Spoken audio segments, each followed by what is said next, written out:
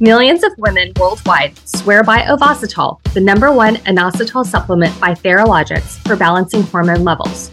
Theralogics also offers a wide range of evidence-based fertility supplements for men and women trusted by the top fertility clinics across the country. All Theralogics products are independently tested and certified for content accuracy, purity, and freedom from contaminants. Theralogics, supplements from science.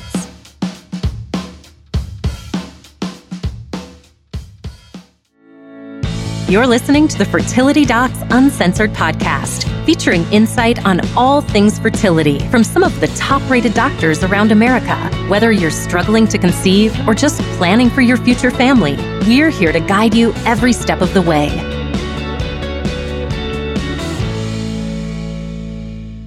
Hi, everyone. We're back with another episode of Fertility Docs Uncensored. I'm one of your hosts, Dr. Abby Evelyn from Nashville Fertility Center. And today I'm joined by my splendidly spectacular co-host, Dr. Susan Hudson from Texas Fertility Center. Hello. And the lovely Dr. Carrie Bedient from the Fertility Center of Las Vegas. Hi. How's it going? Good. It's been a while since we've seen each other. And, we've all been, I don't know that we've told our listeners much about this yet, but we've all been kind of busy working on a book. We're going to put a book out, and it'll be a little while, but we're starting to write the chapters now. And I'm having a new appreciation for people that do that for a living. It is really difficult.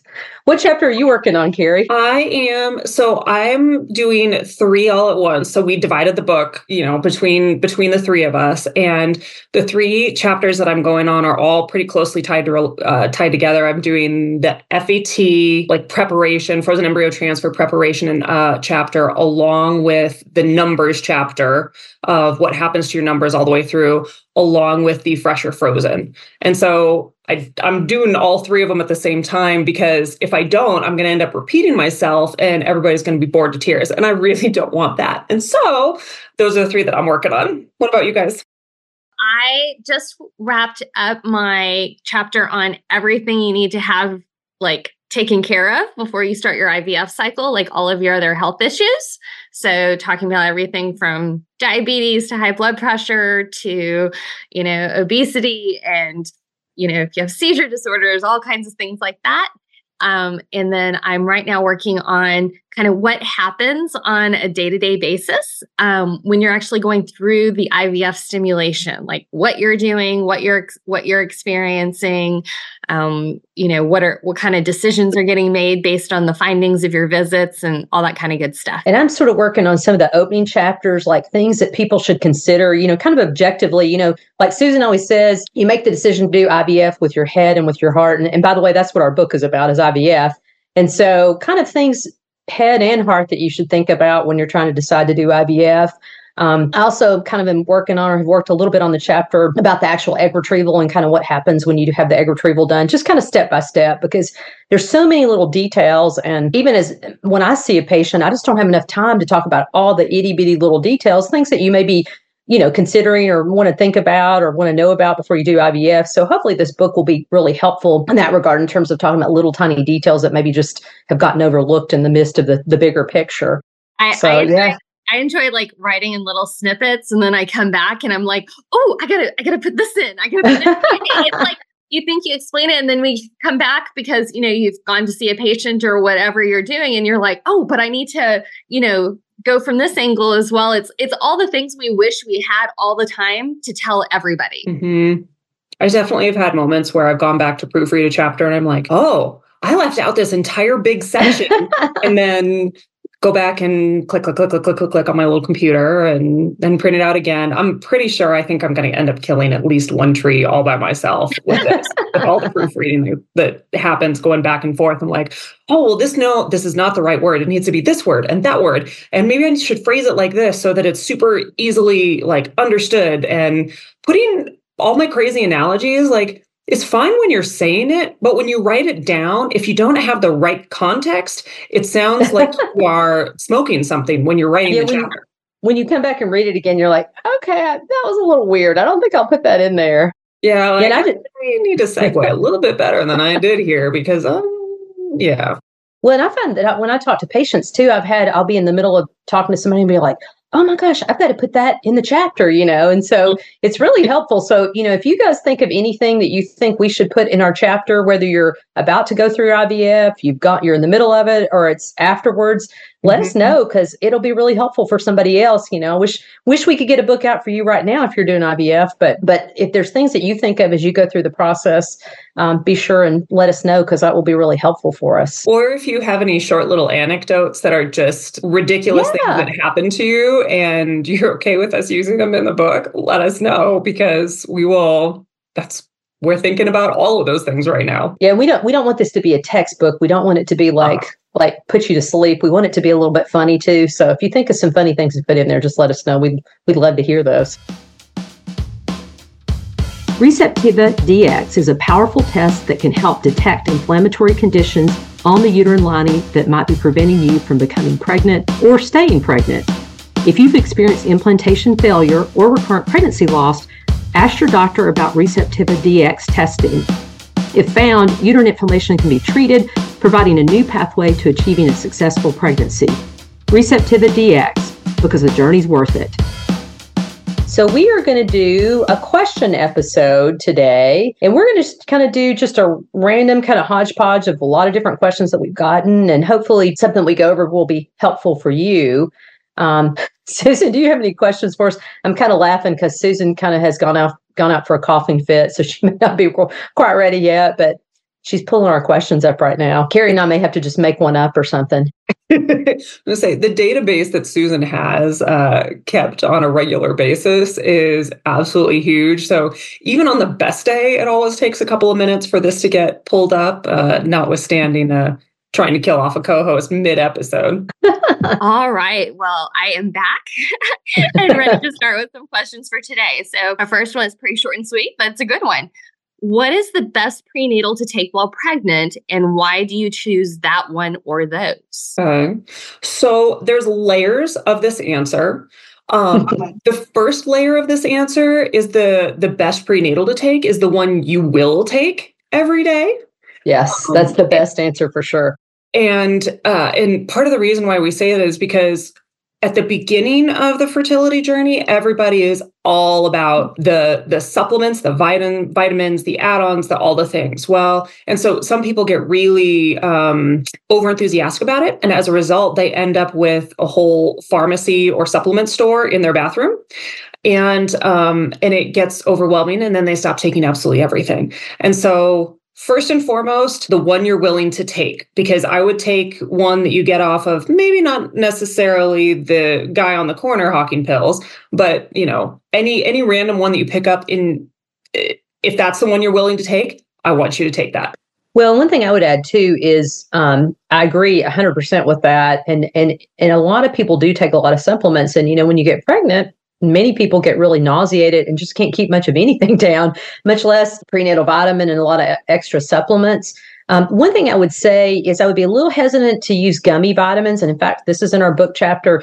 A lot of the gummy vitamins are mostly gelatin, and there's really no regulation of those types of vitamins. So you really don't know what you're getting with those. A lot of them don't have iron in them either. In fact, I think there is a gummy vitamin or two that does have iron, but most of them don't have iron in them. And that's probably one of the most important supplements right behind vitamin D and folic acid that you need in your prenatal vitamins. So just make sure you read the label. There's also some other ones that are really kind of lean and mean. I won't name the brand, but there's a brand that has a really low number of vitamins in it, because the assumption about that one is that they designed it for people that they feel like have a really good diet and are getting kind of the usual things that people get. And the problem with that is you just don't really know. You don't know if you're really getting adequate amounts of the vitamins and minerals that you need. So I'm a little hesitant on some of the ones that are really don't have very many components to them, because you just can't assume that you are getting what you need with that. But I do want to say that one thing that it's important for our listeners to also understand is vitamins are not regulated by the Food and Drug Administration. Yeah. So you're essentially taking most of these companies at their word that what's on that label is what you're actually getting. And so there are a couple of regulatory agencies that are not government agencies, but kind of independent They're quality watchdogs. Watchdogs, exactly. And so if you're wanting to get a good quality, vitamin that you want to really trust what's in there, and those types of important things, watch for the vitamins that are go through those extra mechanisms so that, if you're wanting your 800 micrograms of folic acid, you're getting your 800 micrograms of folic acid. Mm-hmm. If you go back to episode number 127 for us, we talked with Dr. Mark Ratner. He is the chief medical officer from Theralogics and went through prenatal vitamins with him. And then if you go to episode 186, we talked to Ryan Woodbury from Needed, who also went through prenatal vitamins with us. So those two episodes in particular dove way into this topic. So give those a listen if you're still interested and want more information about that. Good stuff. All right, our next one. Hi, all. I have found so much peace listening to your podcast, knowing I'm an informed patient. And thank you for listening. Hey. I am 31. My husband is 28. We've been trying to conceive since October 22. I came off OCPs at the time. In 2023, progressed my cycles, became longer and longer, up to 62 days at one point. I met with my OB who induced my cycle with progestin shots ×2 with 2 rounds of Clomid 50 and 100. I have underwent an unremarkable sonohysterogram and there's no male factor. We then met with a fertility doc and was diagnosed with PCOS, AMH of 15. All of their lab work has been normal. I am scheduled to start IVF at the end of the month. Is there any additional testing you'd recommend heading into the cycle or prior to transfer? Well, the typical testing that we do a lot of infectious disease testing just on the front end to make sure that you're healthy. We also want to check your cavity to make sure it looks okay and check your fallopian tubes. Your husband, I think you said, has been checked with a semen analysis. That's really important to do. You may even want to consider freezing sperm for backup if you think you'll have difficulty collecting or if he has kind of a borderline low count. That may be helpful. Those are really kind of the main things leading into the IVF cycle. I think the fact that you're 31 and you have a really great AMH, I think you'll do really well. And I think they'll get a lot of eggs and hopefully make a lot of really nice embryos. I'm a proponent of also doing an HSG, even though you don't need your fallopian tubes. I think it's good to know that we don't have swollen fallopian tubes or hydrosalpinx, because that could be a reason that if you haven't already had that checked out, that it's good information to have and it's an actionable item. Mm-hmm. With PCOS in particular, insulin resistance becomes a much bigger issue. You're at a higher risk than the average bearer for gestational diabetes. And so I would for sure want to make sure at a minimum you have an A1C checked, insulin levels, a lot of times we consider metformin. Be careful going on any sort of steroids because that's going to screw with your sugar even more because that's what steroids just do. And so those are the things that I would think about, particularly before transfer, to make sure that you are totally in the clear with that. And then especially on these question episodes where we're skipping topics all over the place, episodes that relate to this one are 136, 169, and 195. So those are a lot of the PCOS episodes. So go listen to those for a little more information about PCOS. Awesome. All right. Hello, I am 35 years old with an AMH of 1.47. Husband has low motility and sperm count. We tried 3 rounds of IUI. Third resulted in a chemical pregnancy. Next, we did a round of IVF. I was on Gonal F, Clomid, Cetrotide, triggered with Novorel. I had 13 follicles, 11 in the optimal size range, 16 to 24 millimeters. After the retrieval, I was told I had EFS, empty follicle syndrome. During IUI retrievals, I was still monitoring my LH hormone and noticed I didn't spike until 3 to 4 days after IUI administration. When I flagged this, I was told home test strips don't work on all women. Considering empty follicle syndrome, could that have been an indication of my reaction to the trigger? What is your experience with EFS? How have you addressed this? Thank you so much. I think when you go to egg retrieval, I always tell patients, and I make a big point of saying this, that, we can't see the egg. The egg is microscopic. It's 1 cell big. I think it's really anybody's guess as to why the eggs didn't come out. It could be that the follicle's empty. I don't know. I don't have a test for that. It could be that the eggs were immature, because sometimes immature eggs are almost like super glued in the follicle, the fluid-filled sac that surrounds the egg.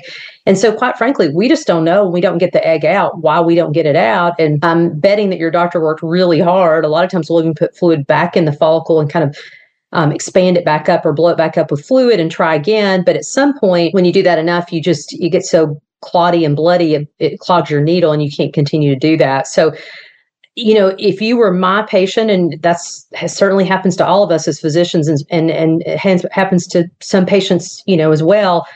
What I would be worried about and what I would focus on is the maturity of the egg. And so I probably would give you either HCG or probably more likely give you HMG or Menopur, which has both FSH and LH, because sometimes when some women have somewhat immature eggs, they just don't come out very well. And so the other thing I would try and do when you came back through, if I could, is try and see if I could push you an extra day and push your follicles a little bit bigger, because sometimes the eggs just don't come out very well. Even if we measure the follicles and they look like they're mature, sometimes some women just need another day to be pushed in order to get the egg out. So I'm sorry that happened to you, but I'm sure that when you go through again, or if you go through again, your doctor's going to do some things to change that and hopefully improve the number of eggs that you get this time around. What are your thoughts, Carrie? I don't think having an LH strip going high 3-4 days after a trigger for an IUI would necessarily change anything that I would do. Primarily because this is entirely based on an absorption issue. And so you either absorb or you do not. And oftentimes with patients who have ovulatory issues from whatever source, their LH levels are not particularly consistent. Sometimes they stay high all the time. Sometimes they waver right on the line of being able to be picked up or not. And so ovulation predictor kits are a great tool at home. The more technical you get, the less we rely on them. And so I don't think I would have done anything differently in that situation either. I think I probably would have gone with the same thing. If I remember correctly, you got a Pregnol or Navarel trigger. So you've already got the HCG. I would consider a dual trigger to get the LH component of that as well, if that is appropriate for your cycle. I think what Abby said about pushing another day makes sense. I think flushing makes sense. I think sometimes going a couple extra hours when you do the retrieval can make a difference. Now, there's always the risk that there's that you miss everything. That doesn't happen very often. We're pretty OCD about that. And so the difference is, instead of doing a retrieval at 35 hours, we would do it at 36 or something along that line, 36 versus 37. It's also possible that you ovulated prematurely, and that at the time that they were going in, there were no eggs left to get there because they were already in the pelvis. And that's something your doc's going to have a better feel for, how much fluid was in there. But those are kind of the things that I think of when I get far fewer follicles than I would have anticipated, or far fewer eggs than I would have anticipated. So I'm one of those people who I'm not really a big fan of the term empty follicle syndrome, because I have probably had less than 5 people in my entire career that truly did not have diminished ovarian reserve or something else that didn't explain this type of scenario. And, it's probably, like Carrie meant, either an absorption issue or perhaps even like a receptor issue. And it's not that there's no egg within your follicle. It's that we couldn't get an egg out of your follicle, which I think are 2 very, very different issues. I don't think that there's any published data that I'm aware of true empty follicle syndrome where there is no egg, but we're not necessarily getting an egg. Carrie, do you have a comment on that? While you are talking, just talk slowly. So give me enough time to do a quick search. There's nothing that I know of off the top of my head. I don't know how you do that study, frankly. I know. Unless you took the ovary out or something and dissected all the things you guys have been talking about are things that can help improve. And just because you've had it's a catastrophic event. I mean, when you go into your egg retrieval and you get absolutely nothing, it is absolutely devastating. But there are often, tweaks and things that we can do.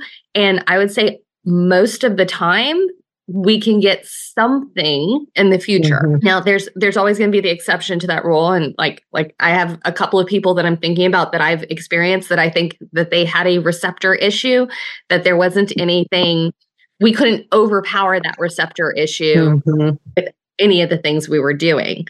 But it's a tough one to deal with. But I think a lot of times there's hope in future cycles. So just at a quick glance, this article does talk about both types of empty follicle syndrome, the true type versus the the essentially inadequate trigger type, and says that a lot of the risk factors are diminished ovarian reserve, resistance to stimulation, which it doesn't really sound like you have, obesity, we don't know about, but those don't explain everything. There's all of the other really random things, the receptor defects, the abnormalities of the molecules themselves. And so, and by the way, there is really no test for a receptor defect. That's just, just a guess. We don't really know that. And receptors are essentially what all of the hormones or medicines bind to that end up causing other things down the road to happen that are happening in your stimulation, such as maturing the egg, helping the egg release from the little cells that are holding on to it, and that type of thing. Yeah. And the prevalence of this is really, really low. It's looking at 0.05, 0.07. Looks like truly it's well under 1%. And looks like it's the same in different types of protocols. So yeah, I think it's really rare. I would not let this stop you from trying again. I think it's worth it to try a different type of stim, a different type of trigger, different hours, like any or all of those things. You don't even have to change all of them at once. But I would not quit on this one. I would keep going, particularly because you're only 35. And I think her AMH was really good too, right? It was pretty high. It was 1 point something. Oh, okay. I was thinking it was higher than that. But still, that's good enough. There should have been eggs. Yeah. Absolutely. All right, let's do our next one. I'm 42 years old, and so is my partner. We have been trying to conceive for 10 months. Unfortunately, we know we waited too long, but are still trying. I did have a miscarriage back in July. We've seen 2 REs and had testing done. AMH is 2, antral follicle count 14, FSH 8.6. Had an FSH of 13.9 on day 10 after taking Clomid. My insurance wants my FSH to be 12 or under at my age to cover IVF, so I failed the Clomid challenge. My partner's sperm is normal. Both RAs did not recommend IUI or IVF because they didn't think it would increase our chances in becoming pregnant, especially because we have to pay out of pocket. Their recommendation was to continue trying on our own or consider egg donation. Do you think we should push for IVF? Yes. The answer is yes. I mean, I definitely have lived in a state for many years where most people didn't have coverage, and that's changed a lot now. But with an AMH of 2, she has an AMH of 2, right? And an antral follicle count of 14, that is pretty darn good. Now, the Clomid challenge test, that's a test that not many people do anymore. For the first about decade of my career, I did that. We don't do that so much anymore. The only time we do that test is when an insurance company tells us we have to do it. Yeah, which I don't know of any insurance companies that even know what it is. So usually you look at a day 3 FSH value. And if you're saying that you did the Clomid challenge test and they check the FSH, because usually what you would do is you check at day 2 or 3 FSH and estrogen, then you take Clomid, then you check the FSH again. And that's what they did with you. And I mean, if your baseline FSH is good, which I bet it is, I mean, I certainly agree that at 42, it's not optimal. But if anybody's going to get pregnant at 42, it's going to be a woman with an AMH of 2, because the more eggs that we can retrieve, which, the AMH is indicative that we should get a decent number of eggs. I mean, I have at least, I'm thinking a 41 or 42-year-old right now that had a great AMH, and we got like 16 eggs, and she only had 1 that was normal, but it only takes 1. So if you were my patient, I'd say, let's go to egg retrieval. I think you'll do well. Yeah, I would say the exact same thing. I mean, your numbers are good, especially for 42. Now, keep in mind, there is a decent chance that you will have to do multiple cycles of IVF. Yeah. And so that is true whether insurance covers it or not. And certainly it's more palatable when insurance does. But there's something that doesn't quite make sense in this insurance situation of why are they using this outdated test, which I've run into before. She didn't have insurance coverage, so it's not an insurance issue. She doesn't have insurance. She does? But they're denying her because of this. Oh. I actually do insurance reviews, and this used to be way more prevalent. And people would look at Clomid challenge tests, really? Yeah, like over the years, fewer and fewer insurances require it. I would say 10 years ago, there was a decent number of people. Now it's pretty rare to force you to do a Clomid challenge test. Yeah. I would encourage you to ask your REI if they can do a peer-to-peer review. to see if your insurance might take their professional expertise. I'm a little bit nervous about that since it sounds like your REs don't think it's worthwhile. I think all three of us think that you should go for it if that's what your heart is drawing you to do. You might end up going down a path of thinking about egg donor or something like that. But I agree that I don't think that has to be your first choice at this point in time. Absolutely. Well, Susan's looking up our next question. Those peer-to-peers, you can always request that your doc do that with the insurance company. They're kind of a pain in the neck to set up. And they're even more of a pain in the neck to execute because I've been 10 minutes behind on calling for a peer-to-peer because I had a patient in front of me that needed attention for an extra 10 minutes. We're not talking about hours. We're talking about minutes. And they they refused to talk to me because I wasn't at the right time. And so just kind of know insurance companies very intentionally don't make it easy. Yeah, they don't. And I've talked to someone before too that no matter how much I begged and pleaded, they're like, well, this is what the insurance says. Sorry. So if there's something written in black and white that says if the FSH and the Clomid challenge test is above 12, they're probably, they might bend, but my experience, they don't bend. And on what state you're in. So if you're in a mandated state, so a state that requires IVF for if there's a medical indication, sometimes those are the ones that you can fight the most. So just kind of words of advice. All right, let's talk a little bit about PCOS. Thank you for the podcast. Y'all, you all have, I made it y'all. Sorry. All have calmed my nerves with infertility and I have learned so much. My question is, what seems to be the most successful treatment to conceive with PCOS? Is it meds, IUI, or do most women need IVF? I am 29, all labs normal, semen is normal, AMH 11.3.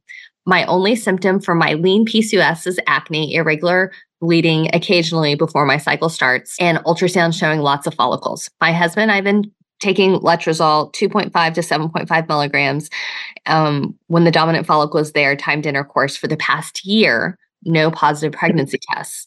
Last month, we tried our first IUI, had 2 follicles, 18 and 19. It failed. We are doing another IUI cycle, but I'm wondering if more IUIs are even worth trying. He had normal sperm? Didn't say, I don't think. Or she said everything was normal, maybe. Semen was normal.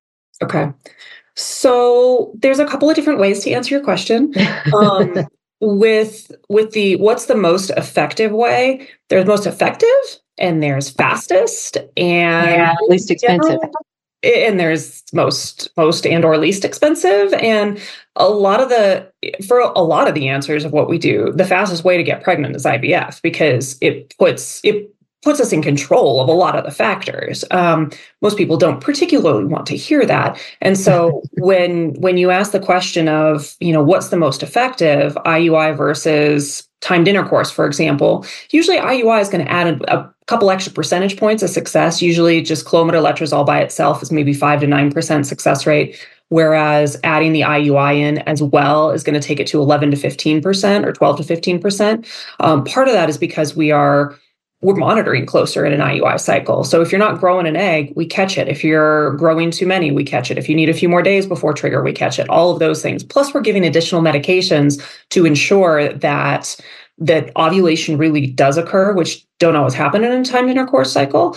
And so, I think you get a couple extra percentage points there, but they're nothing compared to IVF, which is going to be in the 60s, if not 70s or higher, given your young age and good counts. I would also consider doing a little bit more investigation on his sperm because the way you phrase certain things, I think you have been having monitoring even with your intercourse cycles, and the fact that you've had this many intercourse cycles without success actually makes me a little more concerned that you may have an underlying sperm problem that may not have been diagnosed via the conventional semen analysis.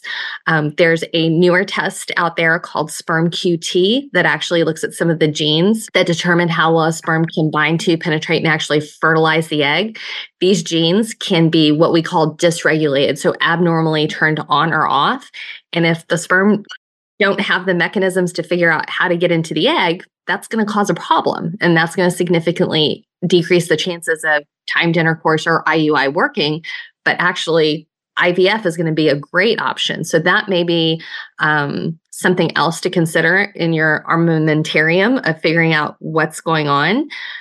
Carrie, do you have kind of the episode number that we talked more in detail about sperm QT? Yeah, we talked with Dr. Kristen Brogard of Sperm or Path Fertility, which is the company that created Sperm QT. That's episode number 184. That was a really interesting episode too. I would highly recommend listening to that. It's really good. One other thing I'd throw in there, and she may have said this too, is tubes. I don't know if her tubes have been checked. Sometimes when you have a young patient in their 20s that that have good egg count, good sperm number, a lot of people kind of overlook that and kind of think, oh yeah, no problem there. And they don't really look at the tubes very quickly. So if you've not had a tubal assessment, you definitely want to get that done pretty soon. Absolutely. Y'all want to do one more? Sure. Let's do it. All right.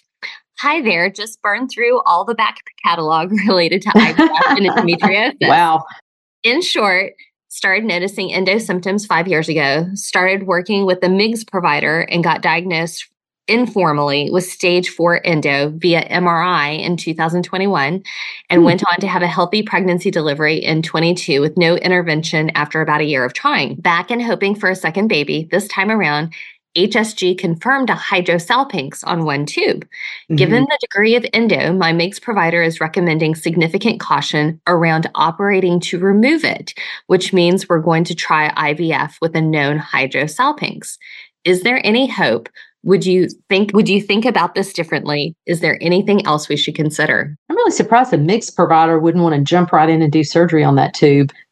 Generally, we recommend, even if you have advanced endometriosis, we recommend taking the tube out. Now, I will say that there are certain situations where, and you didn't tell us this, but if you'd had, I don't think you said you'd had a lot of other surgeries, but there's some patients where absolutely, if you've had a bunch of surgeries, if you've had bowel perforations and fistulas and infections, those are the kind of patients where, when you look at the risk and benefits, you've got to kind of look at that with everything you do. Those are situations where I would say, particularly if you have more than one normal embryo, I would say, let's just try and get you pregnant without doing surgery on that tube. But I think in a situation like this, and I certainly respect the fact, and I've seen lots of people in the past with endometriosis, really bad endometriosis, that's one of the hardest surgeries that you can do. And generally, even the GYN oncologist who would sometimes operate with us or do a lot of our surgeries now would say that's a really difficult surgery and really, there are risks involved with it. I think the great majority of time people do fine with that. And a lot of times they even feel better because if the tube is blocked and dilated, it may be kind of strictured. And as it gets bigger and bigger, you can have pain from it. So I would really think seriously about having that tube out because I think medically it may be good for you in the long run. And it definitely is going to increase your chances. Not to say you can't get pregnant if you leave the tube in, but there's, for 20 years, we've known that it significantly drops your pregnancy rate by somewhere between 30 to 40%. If you leave the tube in place. I also want to make the point that we don't want to lose the forest for the trees type of situation in that you don't actually have to remove the entire tube.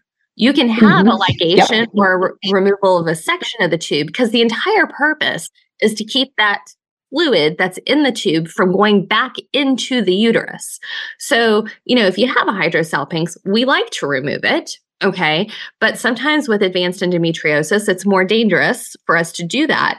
Where, the real purpose of what we're trying to do is keep that fluid from going back in. And I would say that the number of people who have hydrosalpinx and the number of people who have hydrosalpinx that we really shouldn't operate in any way, shape, or form, that second number is very small. And pretty low, yeah. I'm a pretty conservative surgeon, and then I don't want to take everybody to the operating room. I that's kind of, operating room is very good for certain people. And if we need to go there, that's what it's there for. And I think there's good evidence to say that hydrosalpinx are going to significantly potentially decrease your odds and something that should be very, very effective. Now, if you do fall into that category that for some reason you're a very poor surgical candidate or whatever that is that we just don't have from all of the information we have here, sometimes we give those people antibiotics going into their embryo transfer. And I think all of us have had some success with that and that type of thing. But you want to look back when you go through your IVF cycle. And a very important thing is if you're not successful, you want to be able to look back and be like, I did what was right for me. Okay. And if that is potentially doing something to keep that icky fluid from going back into the uterus, you might want to get another opinion. There's a protocol that when I was going through fellowship, we always called the Schlaf protocol because one of the authors of the article was Bill Schlaf. And I can't tell you any more about the protocol itself, like where it originated besides that. But I do remember that it showed that the success rates using 2 weeks of doxycycline were fairly equivalent to removing the tube. And so for people where surgery just is not an option, 2 weeks of doxy is a thought. As I was kind of clicking through and like, okay, what else have we talked about that's relevant to this? There are a couple of things. So episode 152 is on endo. 161 and 178 are both related to tubal factor.